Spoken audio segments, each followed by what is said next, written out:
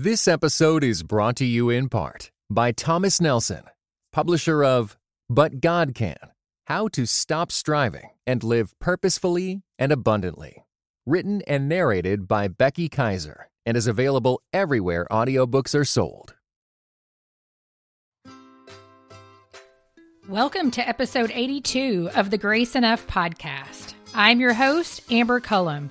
Today, I sit down with Dr. Saundra Dalton-Smith to discuss the 7 areas of rest and how to discover which area you may be experiencing the most depletion. You will hear Dr. Saundra share how the fatigue in her personal life led to her research and writing of Sacred Rest. She also dives into questions like, what is social rest? This one will surprise you because it is not the absence of social interaction. Another question, are you rushing by beauty? What happens when you lump sleep and rest into the same bucket?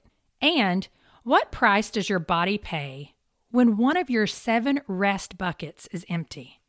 Before we dive into this week's conversation, I want to mention our sponsor, the Beloved Women's Online Conference. The conference is a one-day event filled with speakers, workshops, and worship. Their aim is to help refresh, refuel, and empower women like me and you. The mission behind Beloved Women is to replenish the woman who does so much for her family and community so that she can continue to build a better future for herself and for those she serves.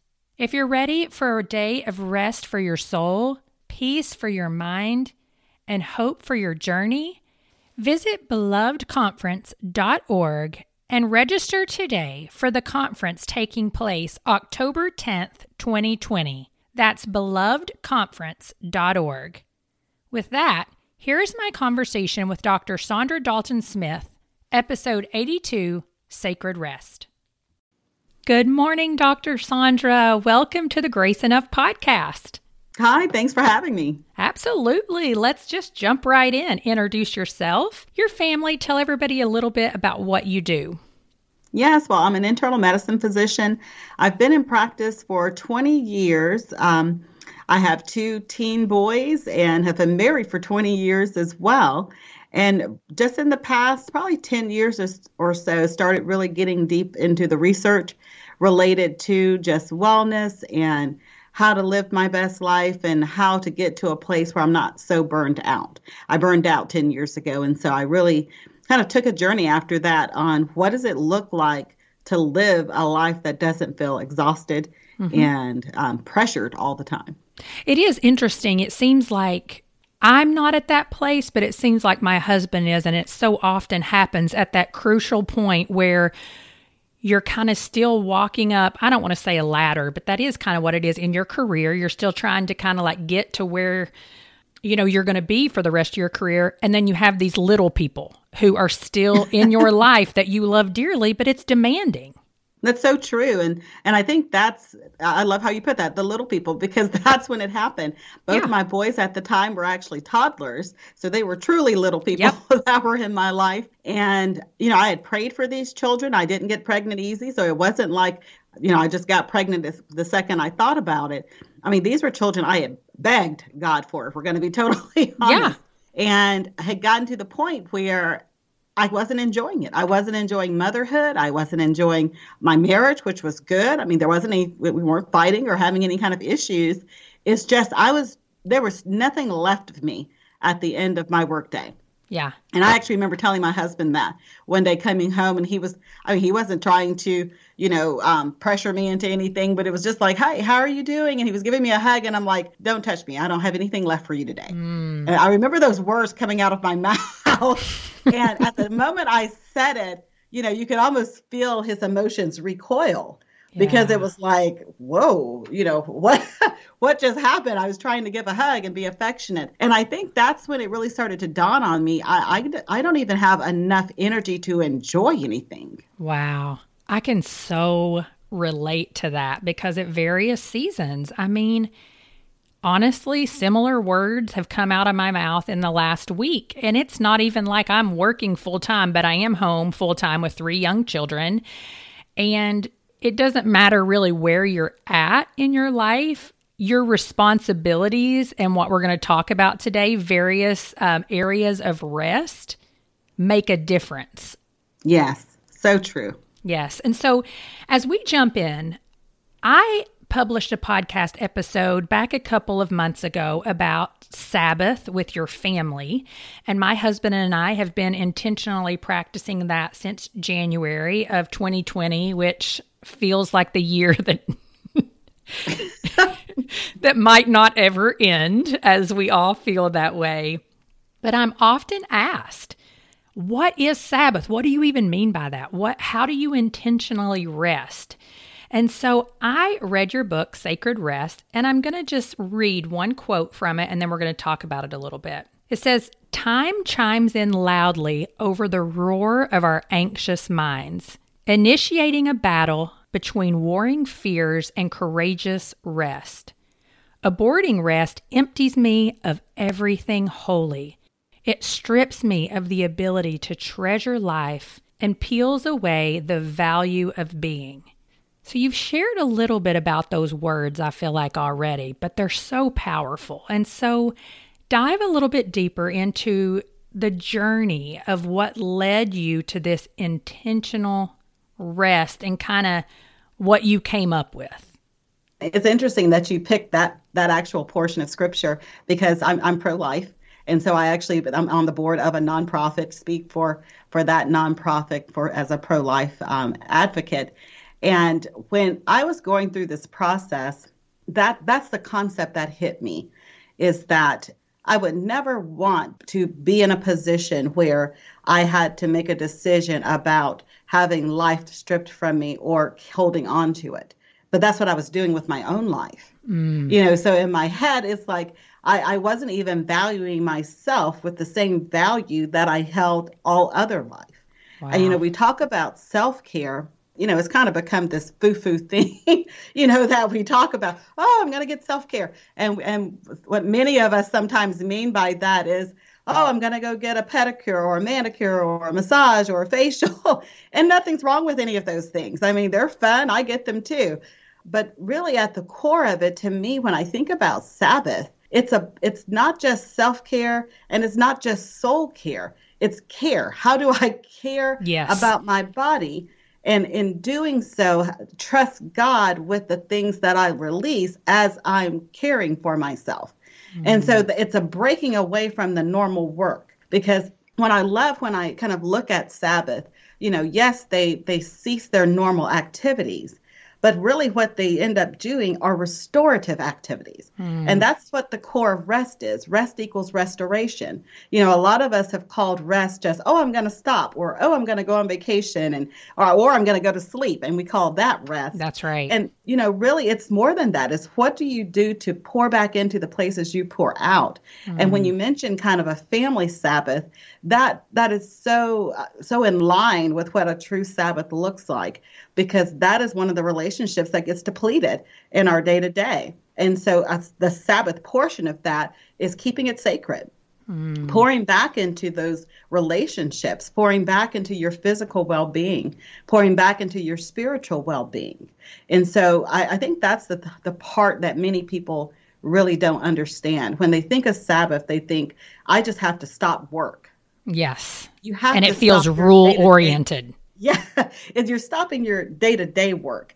But then you need to get before God and say, what is it that needs to be poured back into me? Where's the place that I got depleted on this journey that you need to come back in and restore? Well, and I love that you say restorative, because one of the questions we have to ask ourselves constantly in our home when we're thinking about Sabbath is, what allows me to truly rest? Mm-hmm. And that's an important question, right? Because like you said, we think sometimes rest is vegging out in front of the TV. And a lot of times that doesn't restore us at all. It just allows us to be mindless. Yes, it's an escape for many people. A lot of people have associated rest with escapism. And that's where that whole, oh, if I take a vacation, I can escape my normal life and I'll just run away from my computer and my responsibilities for a week or whatever it is. And then I'm rested. But I mean, all of us have gone on vacations and come back just as tired, if not more tired than when you left on the vacation, because you weren't intentional about pouring back into the places of your depletion. And I think really, to me, that's at the core of it. That was the kind of core mentality that came as I was researching and going through the scriptures and going through the science of what does it mean to rest. Yeah. Well, and I'm jumping ahead a little bit because I love what you say. In your book, you have 7 types of rest. And that thought process was so good for me because for me, a lot of times I have now realized I need, the sensory rest that you talk about. I need the social rest that you talk about. But social rest isn't necessarily what every single listener right now, the first thing that pops in their head is like, go be alone, get out of social situations. But that's not necessarily what you talk about. And so share that with us, these 7 types of rest, and kind of how we figure out which one we're depleted in. Yes. Well, the 7 types, the 3 that most people are familiar with are the physical, mental, and spiritual. And then the 4 that kind of came flushed out of the research and the scriptures were emotional, social, sensory, and creative. And I love what you described regarding the social rest part of it, because it is not what you initially would think. The breaking away from people, being in silence, that's actually more sensory rest because you're kind of by yourself in the quiet. But really, social rest is the rest we receive when we are around life-giving people, when we allow people to pour back into us, because the majority of us spend our day and our time with people who need things from us, our family, our coworkers, our patients. If you're like me, there's always people that need stuff from you. And your natural tendency is to gravitate toward those people who need you because they're putting a demand on your time and your energy. And really, the research has shown that adults have fewer adult friends than ever because our lives are so busy that those life-giving relationships, those people who just want to pour back into you, kind of get pushed to the side. That's and right. They never become a priority. And that's what we need. I think, if anything, 2020 has shown us how much we need other people. You better believe it. And the stress and pressure that comes when we don't have it. A lot of people have kind of been like, social rest, that's kind of a weird concept. Well, I think 2020 proved the point for me pretty efficiently that we need other people. And when we don't have it, there is an unrest within us. Well, and it's interesting to hear you say that because I looked at my husband the other night and was describing to him your explanation of social rest. And I said, I've known for a long time that the feeling is when I leave, let's say I've gone out to dinner with 2 of my dearest friends, we've had a drink, we've enjoyed chips and salsa, but I leave there and I am filled up and almost exuberant versus some situations you leave, like you said, maybe it's work where I'm not practicing physical therapy right now, but I did. And there were plenty of times leaving work where you're totally depleted because all you've done is serve the needs of other people all day long. And so it's just such a cool thing. And then another really interesting one I feel like is creative rest. Dive into that one a little bit.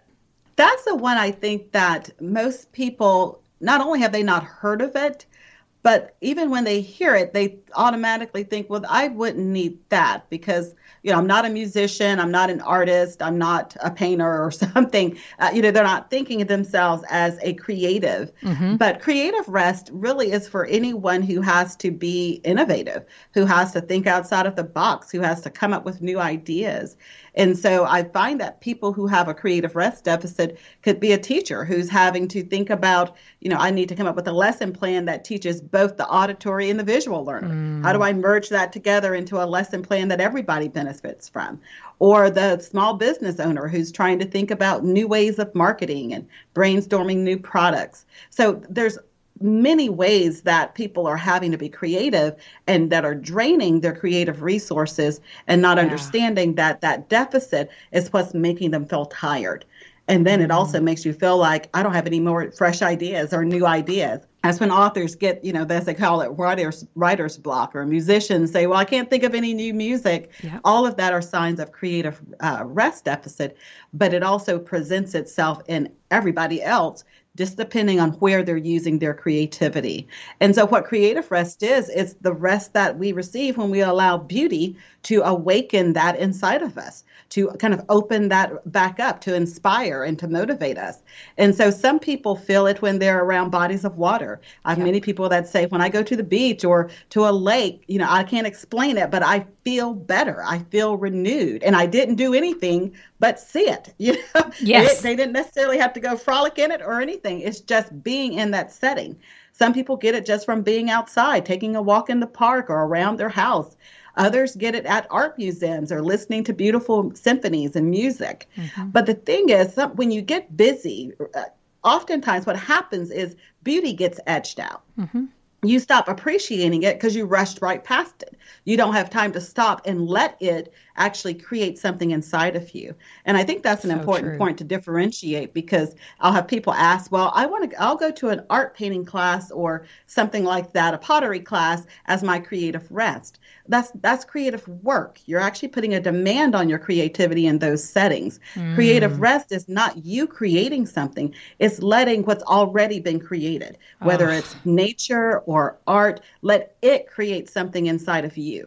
Oh, I love that, because I've often said the best things that I end up writing down, whether it's for other people or myself, usually come after a long walk or during a long walk or during a long run. And a lot of that, you're right. I mean, looking at, the crepe myrtles right now that are in bloom around my neighborhood, and how I even said to my husband, I don't remember him being like this every summer. And we were talking about, well, it's because normally we're going 190 miles an hour all summer.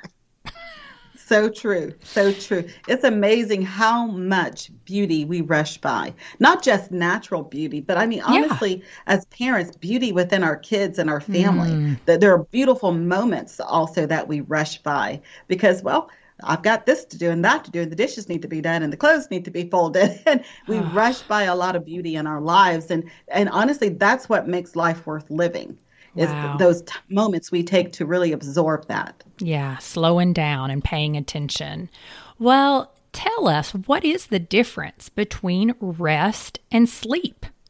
Well, sleep really is just one of the types of rest. So when we talk about physical rest has two components. You have the passive physical rest, which are sleeping and napping, and then active physical rest, which are things like leisure walks, stretching, anything really to improve your circulation and get your lymphatics flowing. And so when you just kind of lump sleep and rest into the same bucket, you've basically taken out the other types of rest. So you're focusing on the one, physical, and you've taken out these 6 other types of rest that are needed. And that's why so many people, when they go to bed at night, if they wake up the next morning and they're still tired and they don't have any underlying medical conditions, that are causing that, then there's another type of rest deficit that's in play. That's why they're tired.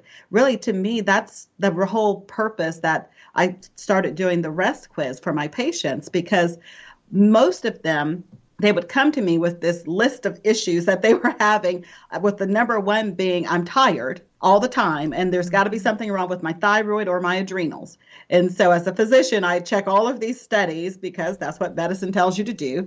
And everything's normal. There's nothing that's abnormal, but you can tell this person is truly tired. I mean, they look physically tired.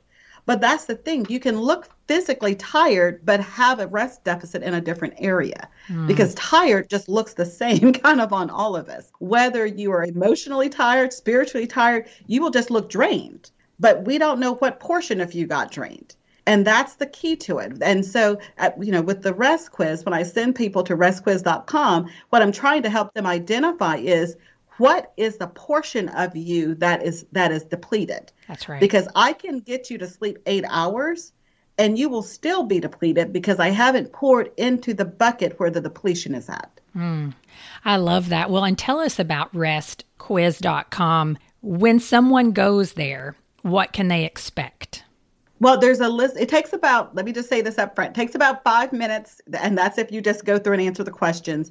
If you hyper-analyze them, you're going to be there a long time. But I recommend basically taking it as a personal assessment. Don't try to overanalyze the questions. The questions are using all kind of psychology to get to the root problem without you knowing why I'm asking certain questions to identify different parts of it. So just go through, answer the questions. When you, at the bottom, you fill out your information to get the results. When you hit the button, then go check your email. Usually within 2 minutes or so, you will get an email that says what your results are.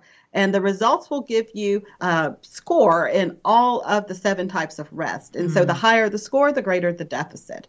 And that way you're able to see where is your greatest rest deficit? And so instead of feeling like, oh my goodness, you just gave me 7 more things to do, you only have to focus on the one that you have the greatest deficit in. Because really, when you fix that one, you automatically start feeling better. Yeah. And it's easier then to start incorporating some of the other ones because you're not so tired. You know, the thing is, you can become so tired that you feel like you don't even have the energy to get yourself out of that situation. Absolutely. So it's depleting to think, oh, I've got 7 things. Focus on the one. Focus on the one with the greatest deficit. And then as your energy, your motivation, all of that starts improving, then you can add on some other ones that still have deficits. Yeah, well, and once we identify like these certain areas, just the awareness changes our mindset. At the beginning of pandemic, I just knew I got to go outside and put my feet on the earth every day. Yeah. Now that can sound so crunchy to some people, but that was something I knew about me from having dealt with some deficits years before and realizing that some of the ways I get the most restorative rest is by just making myself get outside and literally touch the earth in some way, you know? Yes. And once that awareness is there and you start really feeling depleted further on down the line, you kind of can come back to, okay, is this happening to me again? And that is so vital. That is. And I think that's the key. You know, this isn't like a one and done. It'd be great if it was, but that's just not the reality of living. If you're living, you're going to be pouring out. That's right. And changing. And so, yeah, you're constantly giving and pouring out. And so you've got to constantly be receiving and restoring, or else you end up in a deficit. And so I think it's important to be aware that really the goal is to get to a place in your life where you are, you're mindful of, is there a place that's being depleted? And what do I need to do to restore it? Yeah. And I think that's the benefit of a weekly Sabbath. Yeah. You know, a lot of people have difficulty with that. And I understand, I mean, as a physician, the hospitals don't close on Sunday. That's right. I have to work 7 days a week sometimes.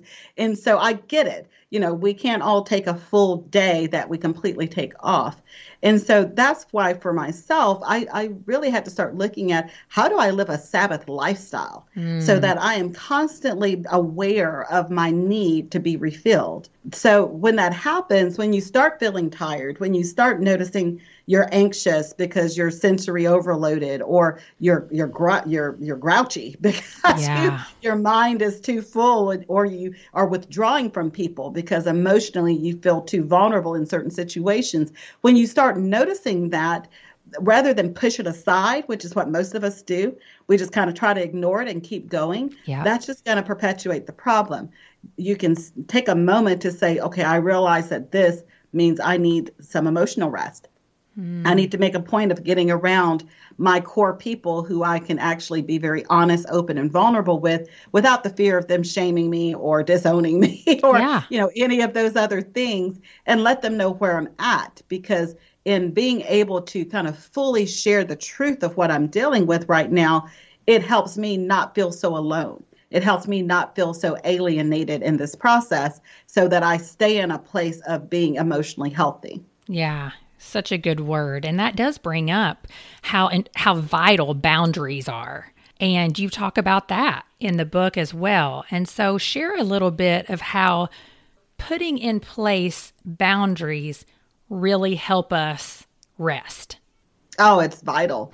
In the book, I separated out into kind of the first half, we go over the the kind of the bulk of the 7 types of rest, what they are, how to use them, all of that. And the second half is where I go over the things like boundaries and reflection, communication, freedom. I call them the gifts of rest. They're the things that come out of rest. Because a lot of us have very poor personal boundaries. We have weak boundaries. Some have no boundaries. That's kind of where I started out. Particularly if you happen to be a people pleaser like I grew up. I always wanted people to like me. I never wanted to have confrontation. And boundaries by nature are confrontational. I mean, to be a boundary, it has to be confrontational. And so when you start deciding that you're going to allow yourself rest in different areas, it requires you to start thinking about, what are my priorities? Is my yes being given out of fear or shame or some type of way of manipulating this relationship so that we keep at a certain place? Or is my yes given because I really want to say yes? Because I think a lot of times we give a reluctant yes in places where we should give a truthful no, and trust that the relationship can handle our no's. And that's what boundaries looks like. It's reclaiming your space, your ability to stay in a healthy place without pouring out beyond what you have to give. Oh, yeah. It's so true. I mean, and the guilt and shame that we say yes because we feel guilty. Well, if nobody else is going to say yes, so I got to say yes. Or I won't be the top, be the top class mom if I say no. That's a huge one for moms, because it is. Then it's like, what will the other mothers think if they're the only ones cooking for the bake sale and I decide not to? Or in my case, my kids are at a school where they have the parents kind of volunteer to pass out lunches and stuff. And so I can remember one time sitting here actually having another mom say to me, oh, well, all the other moms have taken up all the other spots and there's just one left. And we noticed that you hadn't signed up yet. And there's this, guilt, shame, you call it, everything that's kind of hit me in that moment. It's like, well, I don't want my son to be the only one whose mom doesn't show up.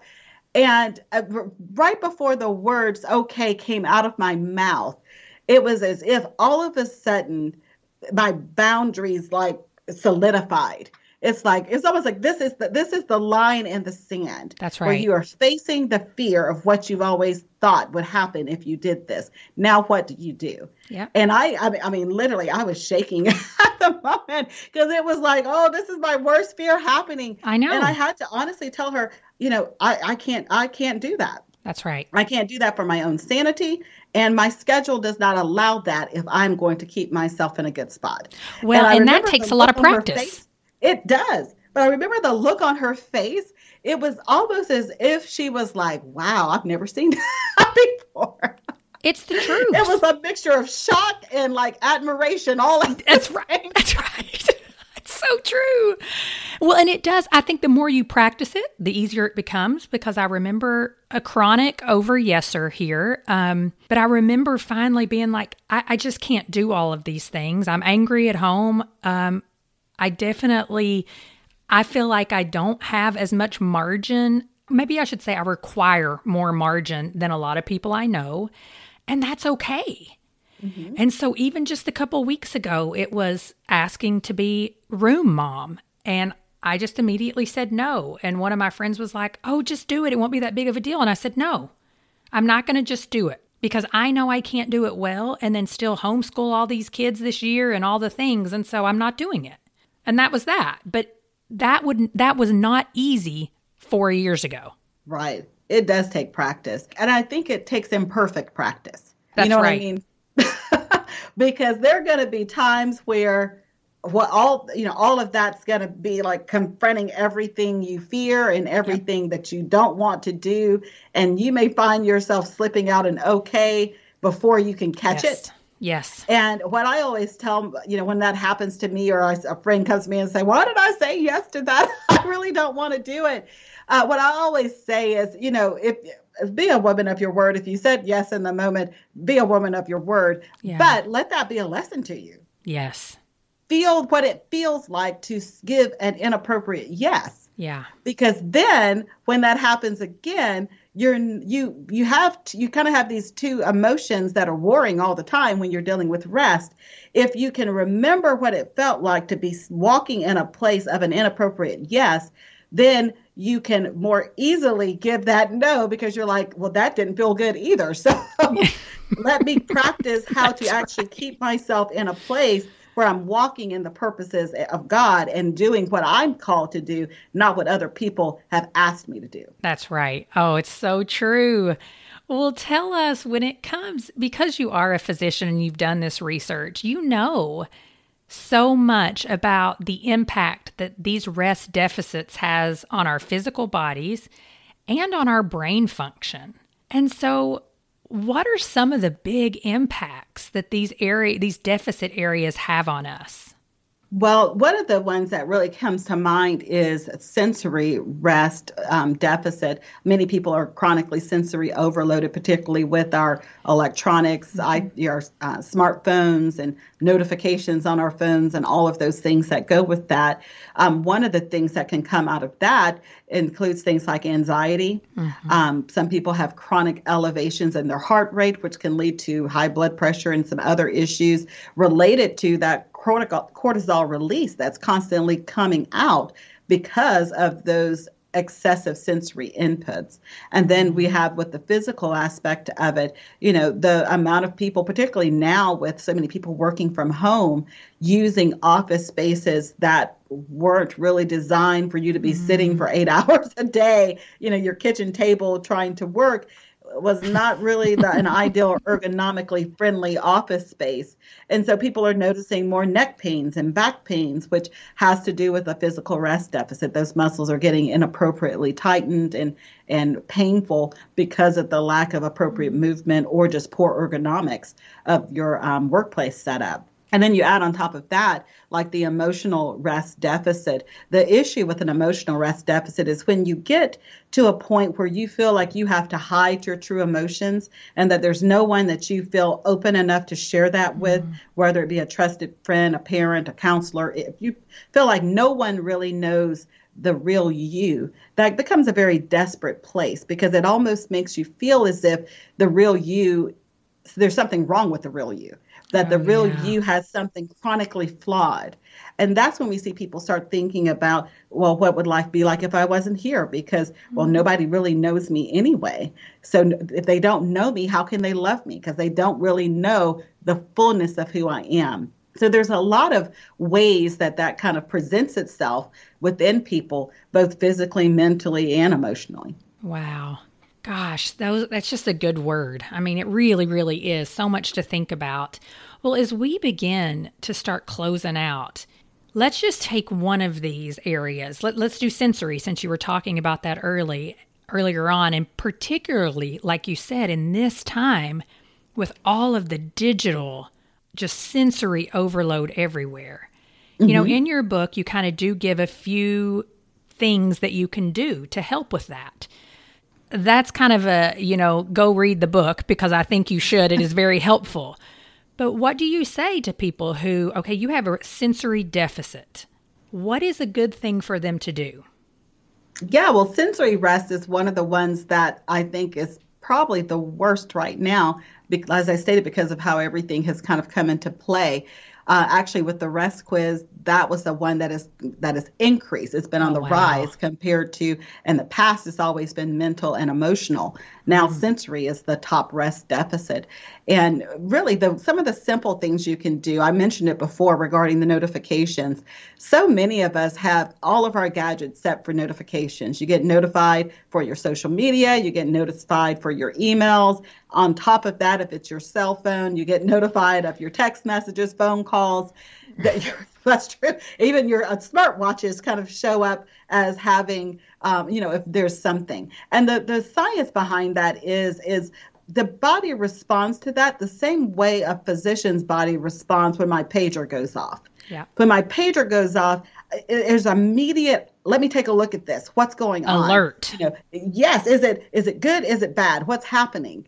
And so your heart rate goes up, you have a cortisol release. Think about if that happens every time someone has a latte and shares about it on Instagram. Is that healthy for I'm our overwhelmed bodies just thinking about it. I mean, and that's what's happening for many of us consistently. We have hourly, if not even more frequently, if we add in our news feeds, letting us know if there's an alert on the news, which, right now in this season is almost every day. Mm-hmm. All of that is causing us to stay in this toxic situation with our senses.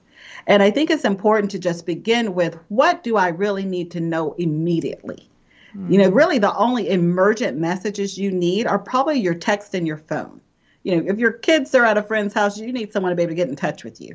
Your text and your phone are probably the only notifications you really have to know immediately. That's right. Otherwise, you can time block emails. What is a time a day? Maybe 2, maybe 3 times a day. Yeah. You're going to check in with your emails and answer them. And then you're going to not check them again till whatever your next time block is that you're going to go back in to do that. Yeah. How frequently do you need to know the news?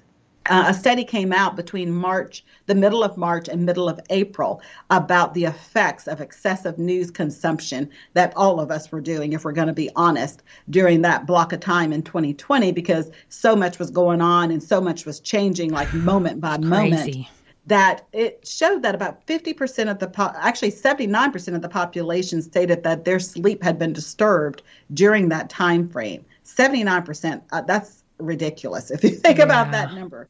And then 50% of people said that their anxiety level was the highest it's ever been. Now, that's understandable, but a part of that is in part due to that excessive consumption of news. Mm-hmm. There's a capacity we have for information, and information overloads not just the senses with you watching it and seeing all of these graphic images, mass grave sites and all this other stuff that was going on. But on top of that, then it hits us socially and emotionally because we didn't have our normal support systems in place. They've been stripped from us. And so, it's one of those things where we really have to think about not just the sensory input, the lights, the sounds, the smells, but then how is that affecting the other aspects of us, our emotions, our mental rest, because oftentimes it actually hits more than one place. Wow. Yeah, you're saying that, and I'm just thinking of the boundaries that you have to put in boundaries for yourself with technology.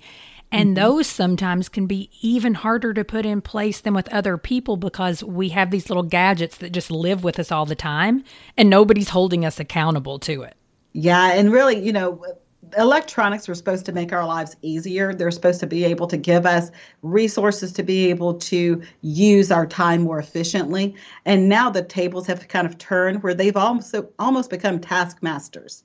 They're dictating our response instead of we using them for our benefit. Is kind of flipped around on us. And you have to kind of take back control of how you're using your electronics and let them work for you and not against you. Yeah. Well, Dr. Saundra, thank you so much. Where can everybody find you? I know we've said, restquiz.com. People can go and take the test. Where else? My main website is ichoosemybestlife.com. And from there, they can see the resources related to sacred rest, as well as there's access to the quiz from there as well. Awesome. Well, thank you so much for being here today. I appreciate your time and expertise. Thank you. It's been a pleasure. I hope you found my conversation with Dr. Saundra helpful. I know her book and our conversation has helped me to identify areas of rest depletion more quickly. Maybe you know someone who could benefit from today's episode. If so, I want to encourage you to press pause and go ahead and share it with your friend. You can do that from any listening app. That includes Apple Podcasts, Spotify, Pandora, Google Podcasts, and Stitcher. As always, thank you for listening, and I'll meet you back here next Tuesday with Crystal Evans Hurst to discuss our daily conversations with Jesus. Thank you for listening to the Grace Enough podcast. Tune in next time. This episode was brought to you in part by United We Pray. United We Pray is a podcast devoted to praying and thinking about racial strife, especially between Christians. Come join us in praying for the unity of God's people.